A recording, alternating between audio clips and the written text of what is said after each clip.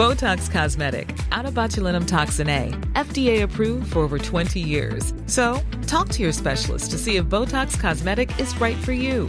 For full prescribing information, including boxed warning, visit BotoxCosmetic.com or call 877-351-0300. Remember to ask for Botox Cosmetic by name.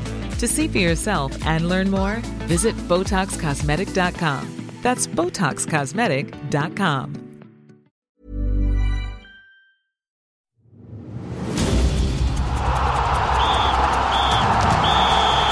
And we're into extra time. Kia ora koutou katoa, I'm Clay Wilson and welcome to Extra Time, our weekly podcast on all things sport here at Radio New Zealand. The All Blacks selectors have moved a step closer to deciding their final squad for the Rugby World Cup. The squad has this week been trimmed from 39 players to 34 for the two Bledisloe Cup tests against Australia over the next fortnight. 3 more players will be cut ahead of the tournament in Japan, with 31 eventually heading off in pursuit of a third straight World Cup crown. We'll also delve into some rugby league and the Warriors' battles with NRL officialdom during the past week, hear from the coach of the New Zealand men's rowing 8, and find out why a woman is running 18 hours a day around the streets of New York. But first, we're going to talk the national game, and joining me now is RNZ rugby reporter Joe Porter and RNZ columnist Hamish Bidwell. Well, guys, let's get straight into it with the trimming of this All Blacks squad. Joe, I'll come to you first. What have you made of the 5 players they've opted to leave out for these Bledisloe Cup tests? Well, I suppose it's not terribly surprising. I mean, Josh Ioane was never going to be there. Karl Tu'inukuafe just hasn't played enough rugby and isn't fit enough, so he goes away. And of course, the other guys, Shannon Frizzell, that's a clear admission that he hasn't quite made it to the level that they want for the blindside flanker they're going to take to the World Cup, so it seems that his chances are over. And I guess that via Fafita, his inclusion, him remaining within the squad, perhaps a little bit of help with Brodie Retallick's injury, but he gets another crack to, I guess, prove that he's worthy of taking to Japan. So I suppose those are the biggest things, really. Scott Barrett's back. Will he get a run at blindside? Will we see that eventuate? Will Kieran Reid switch? I guess another interesting points. And Sonny Bill Williams, is he running out of time to prove that he's got enough game time under his belt to make it to the World Cup? I guess is another one with him getting sent away to counties to try and get some minutes. Yeah, I guess there's certainly a few talking points out of the players they've left out. I did spot Karl Tu'inukuafe as the name that sort of stood out to me. Hamish, were you surprised to see him miss out? And we did hear Steve Hansen also talk about mobility, and that's obviously been a factor in him missing this squad. Yeah, he was a notable one for me. I wouldn't say surprised, more disappointed. He was such a If you take about the human interest part of last year, that was good. But more importantly, he was a really good rugby player. He contributed immensely latterly to the Chiefs campaign and then to the All Blacks, and you just thought, here's a guy who can change his life, who can be a real asset to the All Blacks, who can nail down a spot in the 23 every week, and he hasn't taken that. He reported for Blues duty heavy. He stayed heavy. The best period the Blues had in their season was when Tu'inukuafe was playing regularly. He and Tungafasi were on the bench for a period, and they were coming on and finishing games, and they were outstanding, and the Blues won as a result. So the ability's there, and he's shown flashes of it this year, but he just has never been fit enough. And it's disappointing when you see a guy lose to himself, lose the internal battle. You know, I could be better, but I actually can't make myself better. That's a shame. And so Hansen, he does babysit guys. He's prepared to give them a lot of rope. Tu'inukuafe's one. He's carried Akira Ioane around this year, who is, you know, in many respects a waste of space, but he's given him the opportunity to prove he's a waste of space or prove he's an asset. And Ioane hasn't done that. Well, he's proven one or the other, hasn't he? Let's be honest about it. And Tu'inukuafe, sadly, has done a bit of the same. And so, yeah, of the guys who were left out, I didn't think any of them had claims to be in there. And his was the most, as I say, disappointing, because he really could be an asset to that team. Yeah, speaking of things to prove, Via Fafita has edged out Shannon Frizzell, as you mentioned, Joe. Was that a fair call? It looked like a pretty tight race there. I don't think either of them are there, to be perfectly honest, and I think the All Blacks are still better at looking at Scott Barrett, and I will be interesting to see whether or not they go down that path before the World Cup. I just think Fafita's probably slightly further down the path towards All Blacks enlightenment than Frizzell. He just is a little bit further back on the road of development, so I think Frizzell's chances are gone, and Fafita, by virtue of Retallick being injured and a little bit of uncertainty around that position, gets another shot, but I still think he's got a fair way to go before the selectors will be convinced to chuck him in a World Cup final. Yeah, we have seen so much uncertainty around that number 6 position with Liam Squire not being available. Hamish, Scott Barrett back in the squad. How much do you think we're going to see him in that position? Because there's so much talk about what he can do as a number 6 as well as being a lock. Yeah, it's interesting. They're running out of time. He's such a good player, and you want your best guys on the park. Now, is he a top 15 All Black? He probably is, do you know what I mean? But you've got Retallick and Whitelock, so that pushes him into a different spot. So maybe that is going to be 6 because he's sort of a bit wasted on the bench. The Tuipulotu, we haven't mentioned him, but Patrick Tuipulotu complicates this whole thing. So they want to have 3 specialist locks. So 2 of them are Retallick, Fit, and Whitelock, and the third likely to be Barrett. And then you want to lock Lucy. If there's problems with Retallick or Tuipulotu's form is poor, then Barrett has to be a lock, or does he have to be a lock Lucy? Then does Fafita or Hemipo, do they become your lock Lucy? You know, there's a lot of permutations that depend on people like Retallick's fitness, Tuipulotu's form, and then what Barrett can produce if he does get a gallop at 6. There's a few guys whose World Cups all hinge on the sort of same revolving scenario. It's certainly arguably almost the most interesting of the positions it's going to pan out, the selections it's going to pan out over these next few weeks. Moving into the backs, Sonny Bill Williams is back in. He's not going to go to Perth. Ngani Laumape gets another shot there. What did you guys make of Sonny Bill's return and the call not to send him to Perth? Hamish, I'll let you go first. We know how much you love Sonny Bill. I do love Sonny Bill. He was dead set my favourite all-time rugby league player, and he was a hell of a league player. He's been a mediocre to poor rugby player, but that's by the by.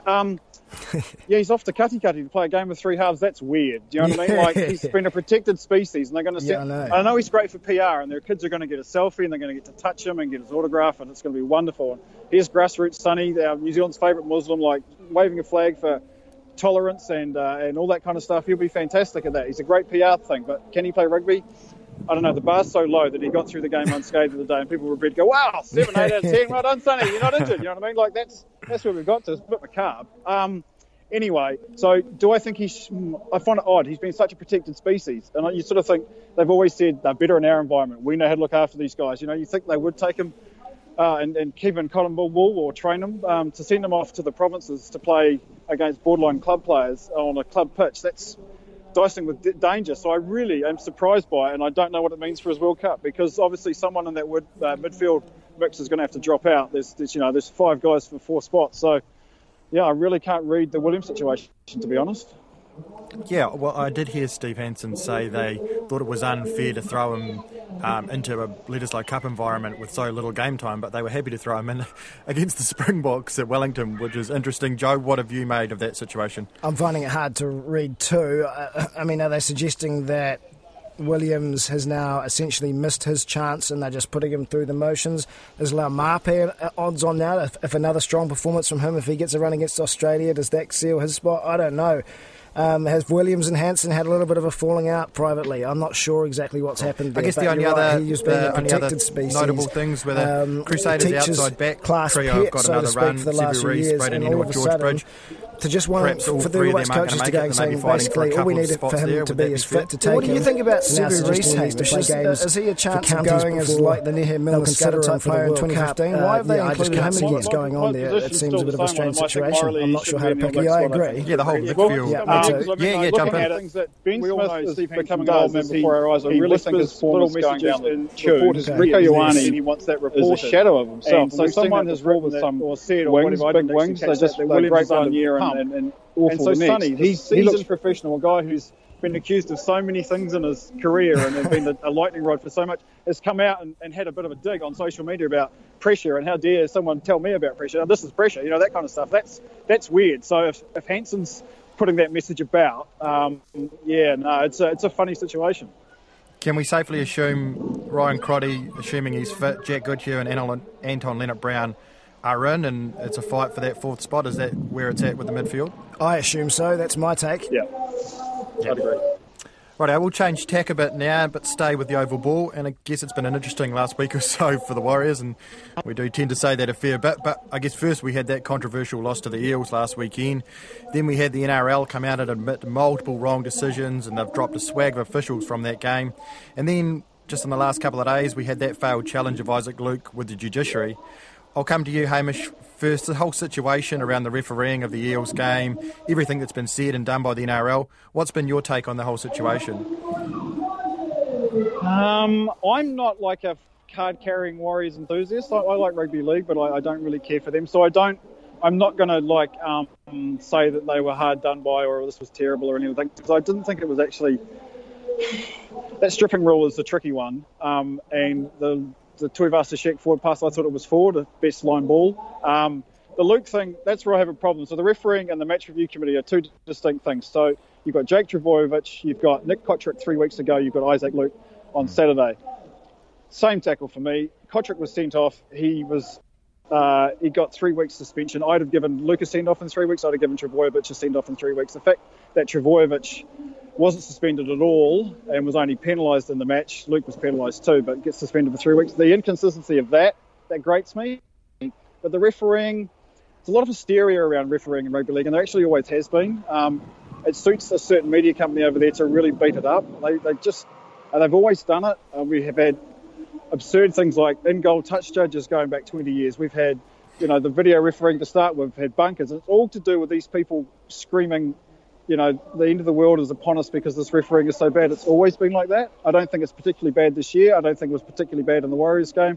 The most interesting refereeing thing that happened the weekend was Ivan Cleary from the Panthers going down and then shouting at Ashley Klein at half-time that match. Are the Panthers persecuted? Now, the irony is they're playing Canberra, and the coach of Canberra, Ricky Stewart, is the most fined rugby league coach in history for complaining about referees. So, every team thinks they're persecuted. Every team thinks it's unfair. The fundamental problem with rugby league is it's a hard game to referee because everyone's cheating. They're trying to slow the ball, play the ball down if they're the defensive side. They're trying to speed it up if they're attacking side. And that leads to illegalities all across the line. And sometimes they whistle them and sometimes they don't. And I don't think the Warriors particularly picked on. I just think it's a shambles all around. Yeah. Sorry, that's a rant. I thought you summed up the mess quite well. Joe, speaking of persecution, as Hamish mentions, this so-called anti-Warriors bias has come up again in the wake of all this. Do you buy into it at all? No, not really. Look, there's a lot of conspiracy theories that Melbourne Storm get an easy time from the refs because the NRL want to keep the big Victorian market interested. That's why they're so commonly in the playoffs, etc., etc. No one wants the New Zealand team to win, so the Warriors always get hard done by. Look, I'm not a huge fan of the Warriors per se. Rugby league is a great game, but they don't do themselves any favours. They're changing rules midway through seasons. Referees' interpretations vary from game to game and person to person. The rules are tricky enough to kind of follow. The stripping rule, that's a weird one at the best of times. They're trying to explain to anyone, and now it's changed again, and they're trying to have to deal with those adjustments halfway through a season. These refs are under the pump from the media, from the coaches, from players as well, under enormous scrutiny even from the NRL themselves. So they're probably out there second-guessing themselves all the time, among that having to deal with rule changes mid-season. So I think they're on a hiding to nothing, the refs. Well, before I let you go, let's look at the actual rugby league side of things and where they sit. 12th with 6 games to play. They're just 3 points outside the top 8. Gone burgers. It's such a close race. I get a take from both of you on, are they any shot, or where do you see it ending up eventually for the Warriors when it's all said and done at the end of the season? Thereabouts, 10th, 12th, something like that, but definitely outside the top 8. Yeah, it's hard. There's 3 to 4 in any given season. There's 3 to 4 good teams in the comp, and there's 2 to 3 dusty ones, and everyone else is in the middle. And the Warriors are in the middle, and it depends how it shakes up. They could finish up 8th, they could finish up 12th. Do you know what I mean? There's just a lot of mediocrity in that competition, and they're part of it. Teams that can't back up 1 week after the next. Do you know what I mean? You win 3 games in a row, and you're in the top 4. You lose 3, and you're in the bottom 3. You know what I mean? There's a lot of soft underbelly in the middle, and the Warriors are there. If they can beat Canberra this week, I think they'd be really handy. I don't think Canberra are a great side, and yet they sit, I think it's 4th. So, I give the Warriors a reasonable shout, but if they miss out, I'm not going to be surprised, because I just think they're in that bunch of teams that aren't very good. You've got the Roosters, the Storm, and the Rabbitohs who are contesting the comp this year, and everyone else is pretty much making up the numbers. Yeah, it looks like that's where it's going, and you wouldn't say it's likely the Warriors are going to be in there, but let's see if they can put all these dramas behind them and make a bit of a run over these last 6 weeks. Anyhow, I think we'll leave it there, guys, but thanks again to you, Joe, and you, Hamish, for joining me to chat. You guys enjoy your sporting weekend. Brilliant. Cheers. Thanks, guys. Thanks, mate.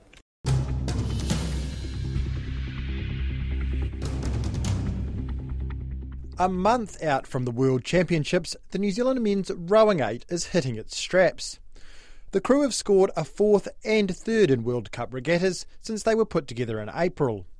New Zealand hasn't been a force globally in the men's 8 for many years, but this year they've got 2 legends of the sport, Mahe Drysdale and Hamish Bond, in the boat. They've also got a new coach, Tony O'Connor.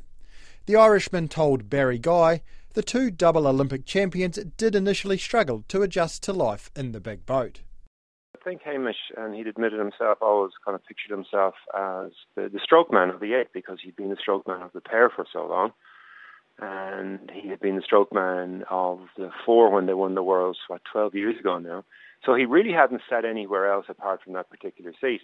And I think everybody expected that he would be there, and, once he got back into it, we put him up there. But he'd be the first to admit that, in a lot of ways, he couldn't dictate the pace or the rhythm to seven people. It's not that hard to do it for one person sitting behind you. You just follow him, But when you've got 7 or 8 people, and remember that's a lot of mass, you're talking hundreds and hundreds of kilos coming up and down the slide 40 times a minute, it's really hard to control that. So he found that more difficult. And funny enough, as he sort of went back, we put him into the 6th seat, so we moved him back there, and then we moved him a bit further back to 4. And as he went further back, he became more and more comfortable, and it felt more and more like the pair. So now he finds himself down the pointy end of the boat, down the 2 seat, and he's loving it. So I think that was a surprise to him, that there were stages there he said, I don't know what I'm doing, which is kind of interesting coming from, again, another Olympic double gold medalist. So, just the seating is it's not a simple thing. It's not transferable from one boat to the other. I think Mahe, we're in the middle of a pretty heavy program at the moment, and because normally Mahe will do sort of one. He suited himself on the single, so he train in the boat as much as he could, or as he wanted to, and he'd do the rest on the bike or in the gym or the ergo. So it was a little bit more flexible, but obviously with a big crew and a team, you've got to do what everyone else is doing. So he's done a bit more mileage on the water now than he has done in, I must say, quite a few years. But and again, he said he's learning a little bit more about his own body and how that recovers doing all this mileage. And but he's a consummate professional, so I've no issues with that. So he's been and again, he's moved around the boat as well. He's even changed sides. He was on the bow side, and we decided we'd pop him over onto the stroke side, and that seems to have worked as well. So yeah, he's been very flexible and accommodating. They're all a bit tired at the moment. We're in a heavy dose of training, but I can see that they enjoy it. The two older guys. Why wouldn't you? You're hanging around with basically some guys half your age. I think they're learning a lot, not just about rowing. Rowing coach Tony O'Connor there, speaking to Barry Guy about the progress of the New Zealand men's 8 so far this year.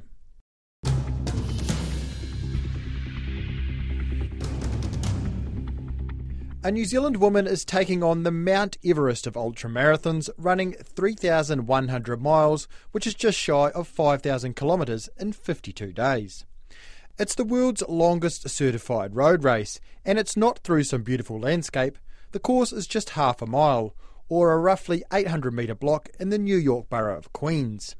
To finish on time, Harita Davies and the 9 other runners taking part in the Sri Chinmoy Self-Transcendence race have to do an average of 110 laps, or approximately 100 kilometres a day. It's the second time Harita's taken on the challenge, and this year she's the only woman taking part. First up, host Indira Stewart spoke to her as she pounded the pavements on her way around the course this week. So it's a very unusual race, and that it goes for 52 days, so it's super long, and the entire distance is 3,100 miles, which is just a few miles short of 5,000 kilometres. So often people, when they finish the 3,100, will do a few more miles to make it 5,000 kilometres. So it started on the 16th of June, and there's only 6 days to go.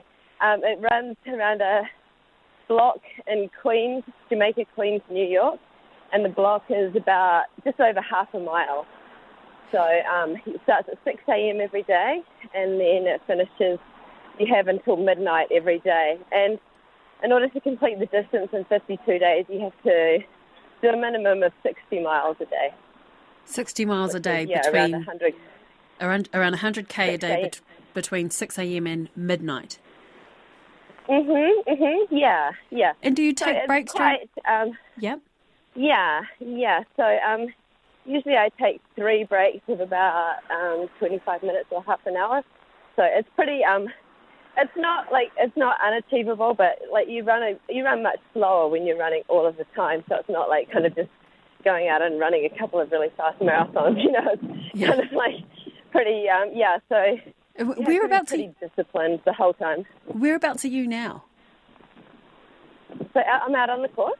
And are you running, or are you on a break? Yep. No, I'm running. Yeah. Oh, you're running during this interview. Yeah. Oh my gosh, yeah. Fantastic. Yeah. You have 6 days left to go to finish this race, so that means you are on the 46th day. So how sore are your feet? They're not too bad. They've been through all different phases of blisters and sore arches and different things. So I get regular, like really short massages. Like when I have a break, I'll get a massage for like 1 or 2 minutes of my feet and just try to crunch them up and keep them going. But they're probably the sorest actually in the first week of the race, which sounds really surprising. But the human body has this incredible capacity to adapt to extreme conditions if it has to. So I would say I'm in much better shape now than I was probably after like a week. Harita, how many miles have you covered so far, or how many kilometres? I have to have a look at the. Well, it's over just a bit of 2,740 or something like that miles. I'm not sure exactly what that is in kilometres, but over 4,000 kilometres for sure. And so I'm kind of. I was actually on schedule to finish a day earlier, but then yesterday I got some kind of stomach bug or from the heat maybe or something. But anyway, I was pretty I wasn't in a good state for the whole day yesterday. So but now I'm feeling much better, and so all going well, I'll be able to complete the distance within the 52 days. Fantastic. And given the fact that you're running between 6 a.m. and midnight, which barely gives you enough time for, 1, sleep, 2, what do you eat to sustain you over that entire period? So you have to eat a lot. You have to eat around 10,000 calories a day. And despite that, we eat a lot. It's the middle of summer in New York City, so it's super hot. So a lot of people bring out ice cream, which is a great food because it's high in calories and it's cold. So we kind of laugh about you can be eating like 5 ice creams a day and still losing weight, So. That was Indira Stewart speaking to ultra-marathon runner Harita Davies, who has less than a week left to complete the world's longest certified road race. And that's it for Extra Time this week. Thanks for joining us, and remember to check us out on the web and give us a follow on Twitter through our hashtag @RNZSport. Catch you all next week, and bye for now.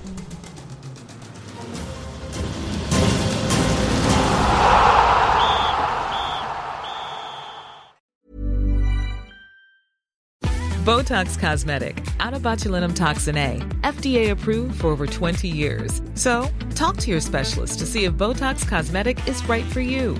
For full prescribing information, including boxed warning, visit BotoxCosmetic.com or call 877-351-0300. Remember to ask for Botox Cosmetic by name. To see for yourself and learn more, visit BotoxCosmetic.com. That's BotoxCosmetic.com.